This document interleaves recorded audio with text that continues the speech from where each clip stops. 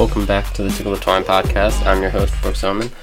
Sorry for the inconsistent release schedule the past couple weeks. I am currently planning my wedding, which will take place in just over a week from now. So, given that, I haven't been able to research and record as much as I'd like to over the past couple weeks, and we'll probably not be able to over the next couple weeks too, with wedding, honeymoon, all that kind of stuff going on. But I'm going to try and get episodes out as often as possible and make sure that they're of the same quality as to be expected.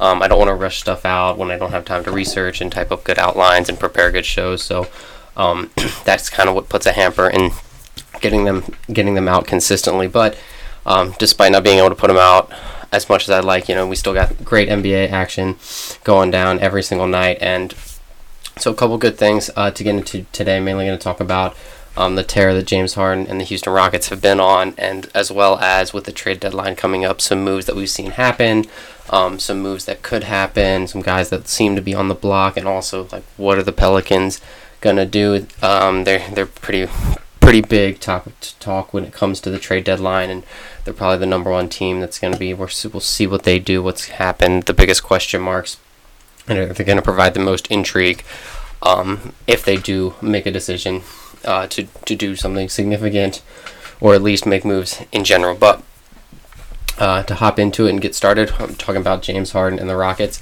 I am known for not being the biggest Harden fan. His consistently to kind of like force the refs to make a call is not something that I like to watch, at least. But real recognize real. You got to recognize how well he's been playing in the last 15 games since December 13th, which was right before Chris Paul went out with injury. The Rockets have been on a tear. They've been 12-3 with an average margin of victory of 10.6 points. And this has largely been due to Harden's play. Harden has averaged 40.5 points, 9.5 assists, and 7.3 rebounds over that time. He's also shooting 40% from the three-point line on 15 attempts per game, which is just crazy that he's attempting 15 threes per game just himself. And he's also averaging 88% from the free throw line on about 13 attempts a game. He's overall taking about 26 field goal attempts per game over this streak, and so he's getting 13. He's getting basically for every one field goal attempt, he's getting half a free throw attempt, which is pretty high rate, especially for a guard. It would rank up there towards the top 10 in all time guard free throw output when you look at it, and is close to Harden did this for a season a couple seasons ago. And so just kind of playing at this rate, getting to the free throw line at this rate is definitely incredibly powerful. It helps his efficiency, and it makes him just an absolute bear to guard. We've also seen him kind of weaponize what is probably the step back. It's probably the best step back in the league, and that the fact that Harden has turned his step back not just to a good shot or an okay shot or a makeable shot, but into a great shot, into this legitimate weapon that, like, Harden is taking step back threes at the rate that most people take wide open threes, and he's also hitting them at just about the rate that most people take wide open threes, which is absolutely incredible when you think about it, given everything that goes into a step back, what you have to do, the fact that you're making this aggressive move just to get separation, so you're already guarded, and how you have to go about getting just the space to get the three off, the fact that he's making them. It's pretty incredible. I think it's definitely comparable to the fact that, like, when we see Steph come out of pick and rolls and the big has dropped a little bit but not all the way, and the person is trailing behind him, and Steph just fires up a shot in that tight window of space, we watch that play happen and we just assume, oh, everyone should be able to do that. And then you watch people, Jamal Murray, other prolific pull-up three shooters that aren't quite at Steph's level could do that, and then you realize that little bit of space where Steph gets a shot up is not that much space at all. But when you watch Steph do it, you're like, oh, any point guard in the NBA should be able to get up a shot in that situation consistently. You kind of realize he can't, and they can't do it effectively either. And that's kind of the same thing we're seeing with Harden. There's only one player that kind of does Harden step backs consistently, and we're seeing that with Luka Doncic, but he's a rookie and he's not doing it at nearly the level Harden is. But that's kind of the rarity of Harden's step back and how often he uses it, which is part of his game that I think is incredible. It's just the ability when he does the step back and when he does it legally and he doesn't travel. The fact that he creates so much space, he gets an open shot, and then he hits that open shot so consistently. That's like kind of a one-of-a-kind skill that you don't see much of, and you should definitely be watched, respected, and enjoyed while we have the ability to enjoy it and not like overlooked or put down too much. Now, I am lavishing praise on Harden, but I don't love it. Love every part of his game. I think when he puts the onus on the refs to make a call, he's kind of leaning into the refs to kind of send his game to the next level. If you took out the factor of the refs, whereas if the player defending, and this is the way I argue, because it's like, oh, if you just take away his free throw attempts, but you can't just do that and then kind of look at him from that perspective. What you have to think about is if he wasn't doing that, or if he was officiated more normally, that would take the fear away from the defender in contact in certain things, and then the defender might be a little bit closer on the step back. He might be a little bit closer on all the other shots. The defenders might be able to play a little bit more aggressively. All those things would change, and so that's why I am hesitant to jump all the way on for guys who kind of require the refs to ref things in a certain way to kind of have their effectiveness and their efficiency reach peak levels. Now, I think Harden with his three-point shooting has kind of proved that he doesn't need the refs to reach that peak efficiency, but that's definitely been my worry about him before, and will continue to be my worry about him. Especially, we have to see how he performs in the playoffs and what happens when teams defend in a certain way, so that when when the refs make a call, it's because he actually got fouled, and the teams are gonna be like, all right, well, we'll let you pull up for mid range and do all this other stuff, and just kind of see the type of defense that we've seen the Spurs put on him consistently, and going deep into a series is because we've seen him flag in the playoffs and in late game series, how that will affect him. And that's definitely also something to look at, because he's already been playing like 38 minutes a game over this run, and that's a significant burden. He's carrying much of the offensive load, and we'll see how much that slows him down, how much he can use the break they will get for the All-Star game to kind of energize and recharge. But either way, the point differential that they've been playing with Harden, the Rockets have been playing with Harden, playing at this elite level, is a plus 7.3 since December 13th, which is good for about 58 wins if you played that at the level all season long, which is huge for them. I mean, that's a huge difference. They've kind of fought their way back into the West playoff race, where they sit now at 24-17. They're in a three-way tie for the 5, 6, 7 seeds with the Clippers and Spurs, with the Clippers just above them, Spurs just below them. But they're only 3 games above the 9 seeds, so they're going to continue to have to play kind of at this caliber and at this level for the rest of the season to kind of stay in the hunt in the playoff race. They have gotten some solid contributions from Austin Rivers since picking him up after he was waived by the Suns, as well as the emergence of Daniel House as a legit contributor to an NBA team. Fun thing with Daniel House is he was on Texas A&M the same time I was in college, and he got picked for SEC. The all-SEC team over a guy at Auburn, and I disagreed with that strongly and actually tweeted about it and did not tag Mr. House, but he seemed to have found that tweet, I guess, by searching his own name, and made it a point to come after me and get some of the Texas A&M fanboys to come after me as well. So that's a little bit of Twitter fun history. I still think I was right, even though KT is not in the NBA and Daniel House is. KT was a much better player that season, and I actually still think KT is a better player. Daniel House just happens to be 6'7" and super long, making him a prototypical NBA wing, whereas KT is a little bit shorter, but KT was a better shooter as well. Get at me, House, if you continue to search your name. But the Rockets are probably going to have to need Chris Paul to come back from his injury well and continue playing, or is this the older, always hurt, a step slow Chris Paul kind of like his future from now on? It's because it's important to note that even though the Rockets have been on this tear with Harden, they smashed the Lakers, or the Cavs, my bad, my apologies, by a lot the other night. Harden got a 40-point triple-double, didn't even have to play the fourth quarter. Despite how well they've been playing, their season-long numbers still aren't incredible. They're only plus 1.8 in net rating with Harden on the floor, which is only a 45 win pace. They're minus 1.3 with Harden off the floor. Those numbers are not great. You don't really want to be saddled if you're a 45 win pace team with your transcendent superstar on the floor. You're probably not going to look pretty well, especially come playoff time. Even though the rotations shrink in the playoffs, teams will be able to game plan for your inefficiencies and kind of put the onus on your role players to kind of step it up. Eric Gordon has not looked very good this season. Clint Capella has been good. PJ Tucker has been up and down. So we're going to have to see if the Rockets can put it together anymore, kind of keep up this pace. I mean, I think playing at this blistering pace, just kind of given everything else that they've got going on is probably a little bit ridiculous to kind of assume will continue, but I think we'll probably find a happy medium. They're probably not going to play at a plus 7.3 differential the rest of the season, but they're not going to play as low as a 1.8 with Harden on the floor. Maybe settle somewhere in between there, and kind of fight a way to finish, in the mid 40s of wins. However, if they continue to play exceedingly well and they find a way to win 50 games, that would be great. They'd probably put them in the top level of the Western Conference. They'd probably be able to secure home court advantage in the first round of the playoffs, and I think that'll be important for them to advance and kind of say, like, yeah, we're still what we were last year. We're still the cream of the crop. We're still the team to beat behind the Warriors.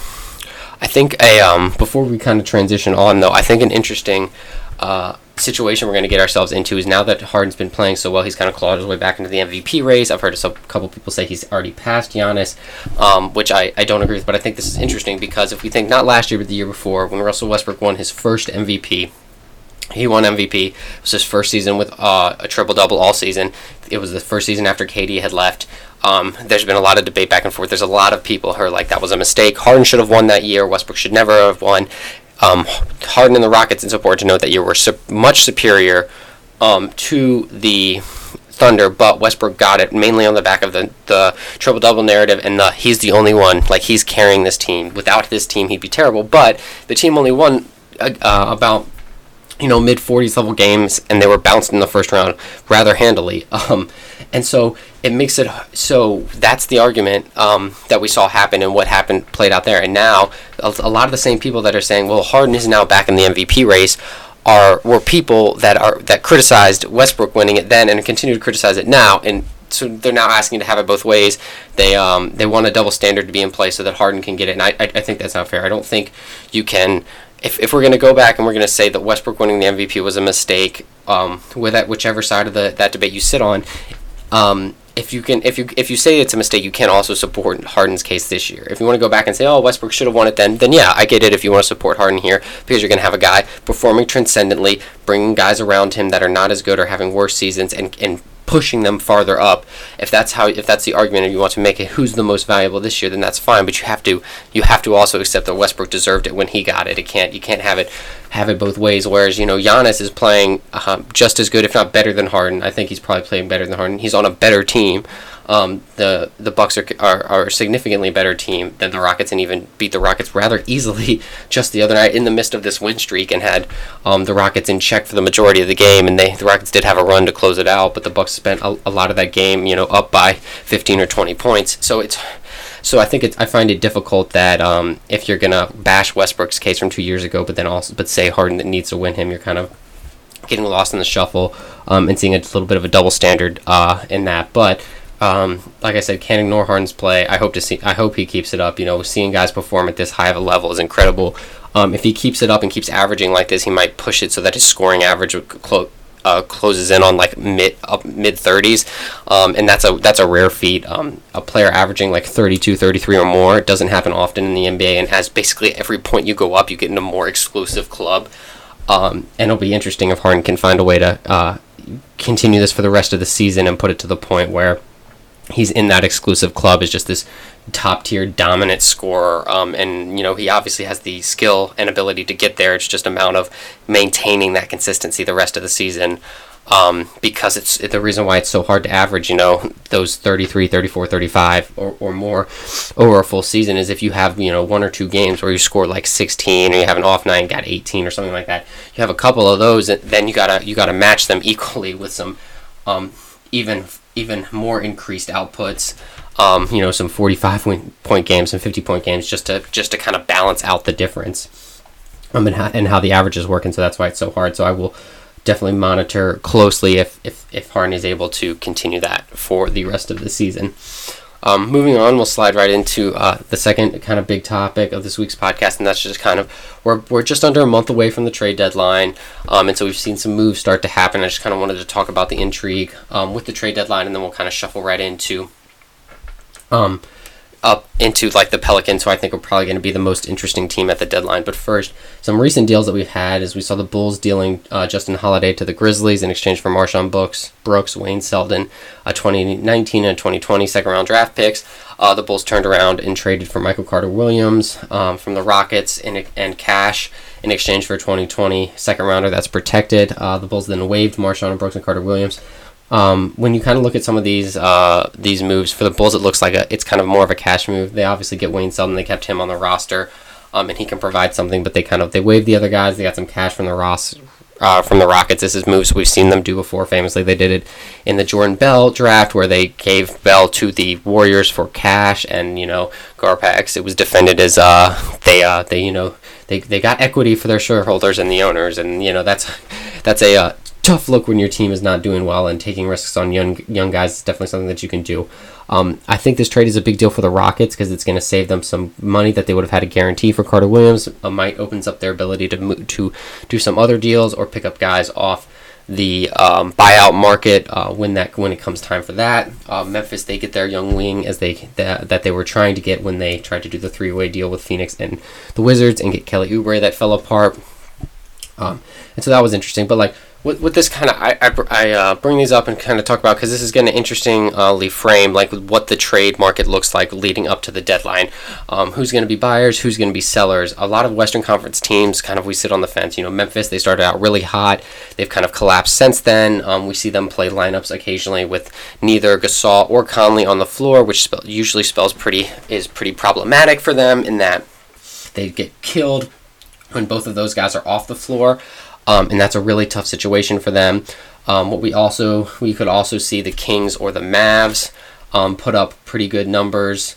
They both are kind of sitting right outside the playoff race, and so it would be interesting to see if either of them decides to play buyer and make one move. There's been rumblings about the Kings trying to acquire Enes Kanter and do something along those lines in order to put them in a position to compete for the playoffs. Similar for the Mavs. The Mavs could go out and they probably need to improve their wing depth. They also just had J.J. Barea get injured last night, torn Achilles, so they might have to encourage depth. We've also heard tell of the Mavs maybe looking to deal Dennis Smith Jr. because he doesn't fit quite perfectly with Luka, and how they might want to go that route in order to kind of open up their lineups to Luka, turn stuff over a little bit more to Luka, and if they do that, it will almost certainly improve just kind of the gel, and they're probably able to get something from Dennis Smith Jr.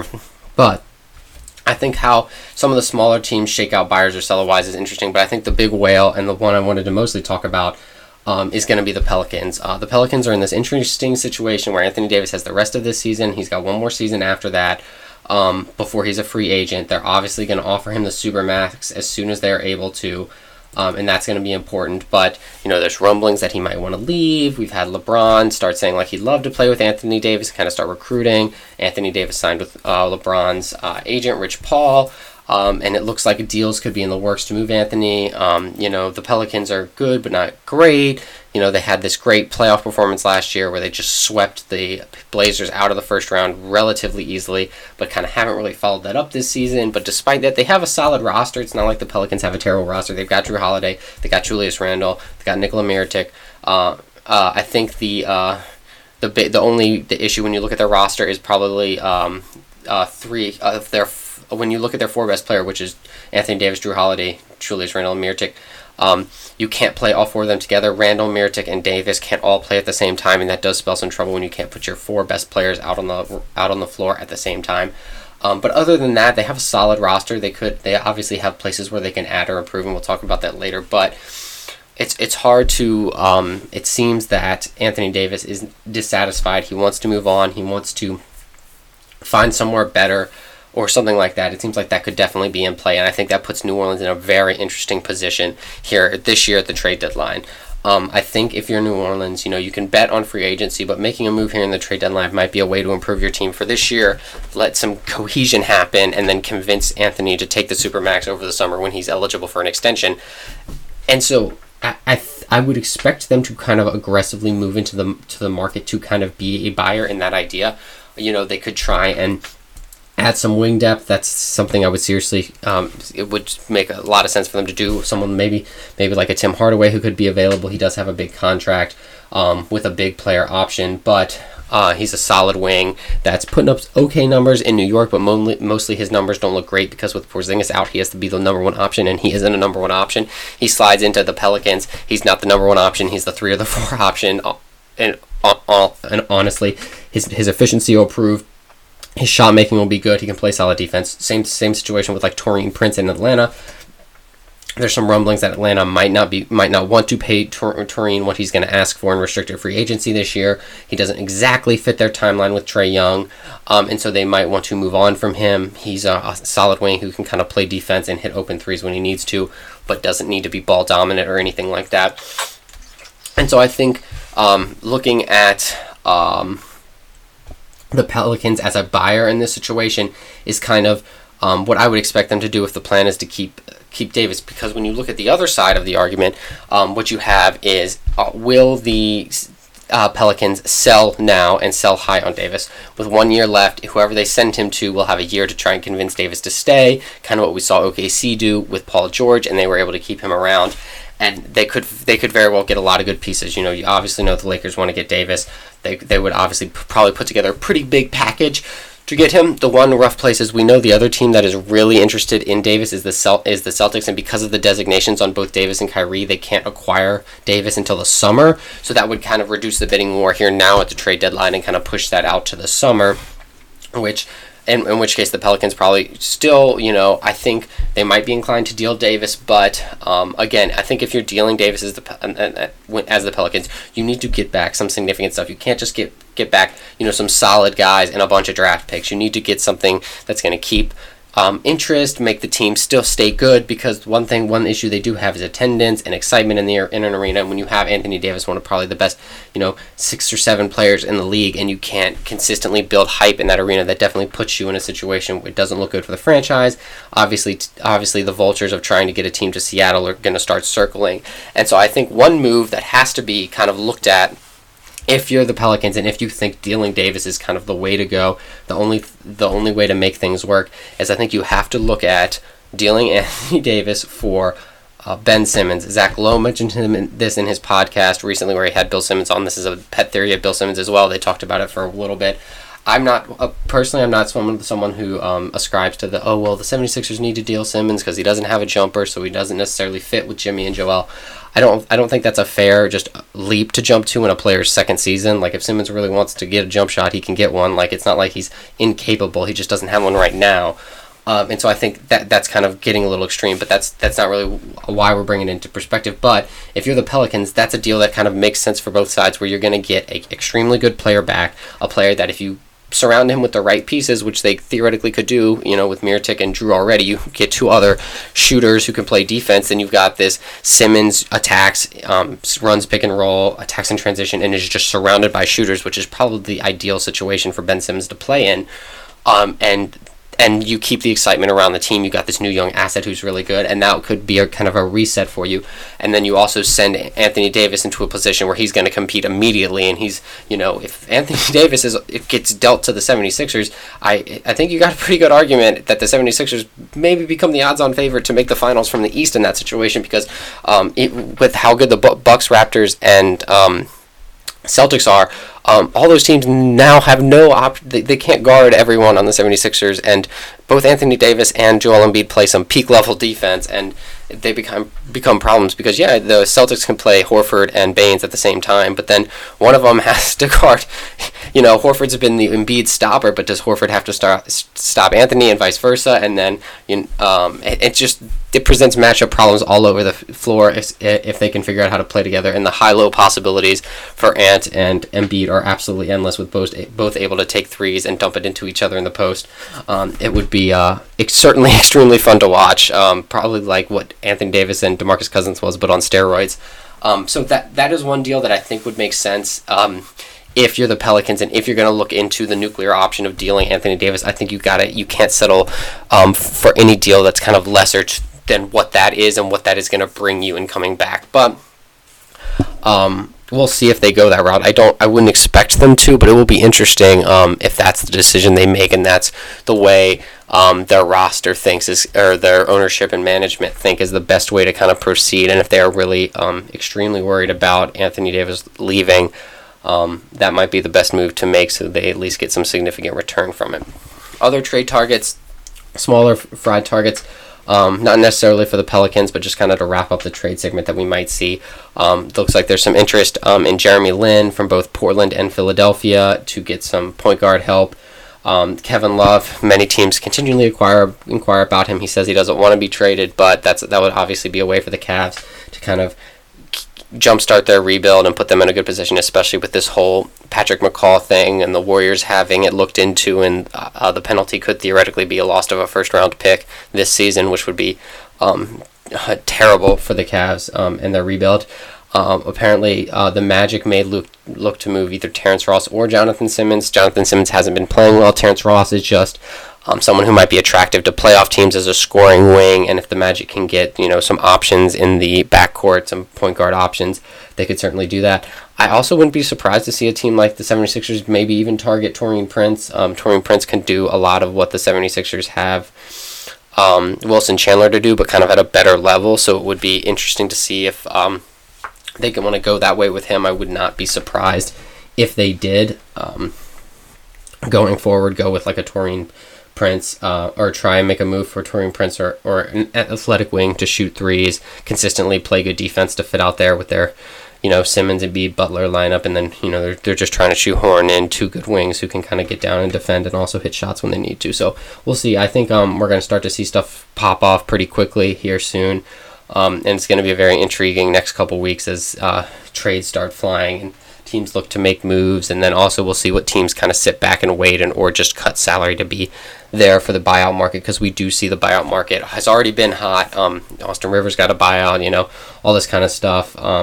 And Tyson Chandler got bought out, all that kind of mess. I think the buyout market will be interesting. I think the one thing that's frustrating for me on the buyout market is when teams like the Suns, who have Austin Rivers, don't want to pay him, don't buy him out. Like, you can deal him for something. Like, he just walked to the Rockets and made them better. The Suns, obviously you can't ask for a ton for him if you're just going to buy him out, but you can try and extract like a second-round pick or an asset of some kind. It's definitely frustrating to see teams, bad teams, continually make bad management mistakes that are part of the reason why they're still bad. So, and then one last thing before we kind of jump off to cover, I thought the Tom Thibodeau firing was just weird. Everybody talks about it's kind of weird timing wise, but you kind of see all the mistakes he made as both the GM and coach. It's not surprising that they decided to cut him when they did. I don't think you can make those mistakes consistently. He definitely bungled the Jimmy Butler situation. His rotations have been, the fact that he relies on his starters way too much, have always been a target for criticism for Thibodeau, so I think seeing him canned is not surprising. Yes, maybe the timing of it could have been better or different, but I don't think that was nearly as surprising. They have been playing better since the Butler deal, but that doesn't necessarily mean they're playing as good as they want to be. But it is interesting, and I do think one thing is also true in that Glenn Taylor is probably the worst owner in the NBA. He's probably right up there with Sarver, and that having a good owner is a great competitive advantage that both Minnesota and Phoenix don't have right now. But that'll probably be the episode for the week. I think one last team to watch that I didn't get to cover this week is the Spurs are surging, and the way they are surging is super interesting. With LaMarcus Aldridge and DeMar DeRozan on the team, they've kind of leaned into these two guys are really, really good at shooting mid-rangers. We're just going to create efficient mid-rangers for them and let them shoot them. And when Aldridge and DeRozan share the floor, they shoot the highest number of mid-rangers in the league and the lowest number of threes. Those frequencies start to normalize when one is off, or when both are off, they're about normal, and they shoot three, and the Spurs shoot threes just as much as the rest of the league. But it's just kind of being interesting to see how Pop's way of just kind of dealing with the team is to just kind of lean into their strengths and just be like, okay, they're really good at threes or mid-range shots. If you're going to let them have them, and teams seem to be struggling to defend the mid-range against the Spurs, we're going to take them and we're going to make them, and that's how we're going to make our offense run. And they're doing that, and their offense is a pretty efficient offense of late. It's climbing into the top, has been in the top 5 offense of late, cycled when it's based around that philosophy, and it's definitely interesting and definitely something to watch for. on League Pass and on games. So thanks you guys for listening. Rate, review, subscribe, leave feedback, and I will try and put up some posts consistently. But like I said, with the wedding and honeymoon type shit stuff going on, it's hard to post consistently, but I'm going to do my best. So keep tuning in here to Tickle the Twine. See y'all.